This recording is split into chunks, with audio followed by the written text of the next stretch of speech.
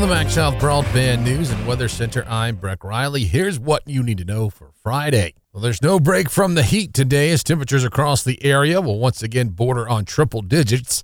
The heat index in some places could be as high as 115. The forecast looks the same for the weekend, with some relief possibly on the way coming early next week, with a chance of rain moving through the state.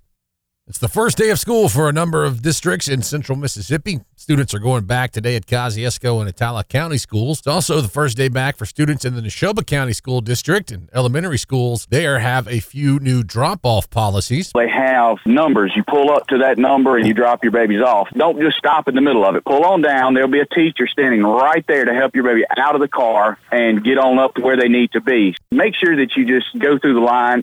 Don't stop. We know you're going to get out and tell your babies bye and walk them in and stuff like that. That would cause a major hiccup in the traffic. That's Neshoba County School Resource Officer Chris Strickland. There's also a new policy when it comes to picking up students at the end of the day. Last year we had a lot of people wanting to get there early, and we had parents lining up at lunch, believe it or not, to pick up their kids. You cannot get to the school any earlier than 1:30. Per Neshoba Central policy, the school district, and for safety reasons.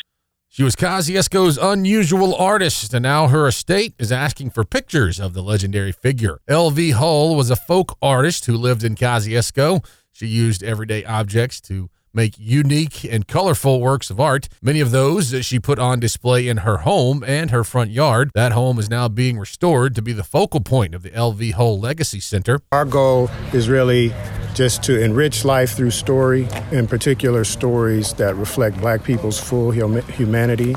And saving this home is one way to share LV's story with the world.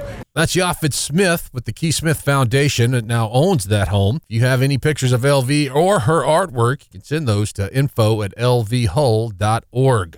Find the latest news and weather online now at breezynews.com, kicks96news.com, and cruisin98news.com. For the MaxxSouth Broadband News and Weather Center, I'm Breck Riley.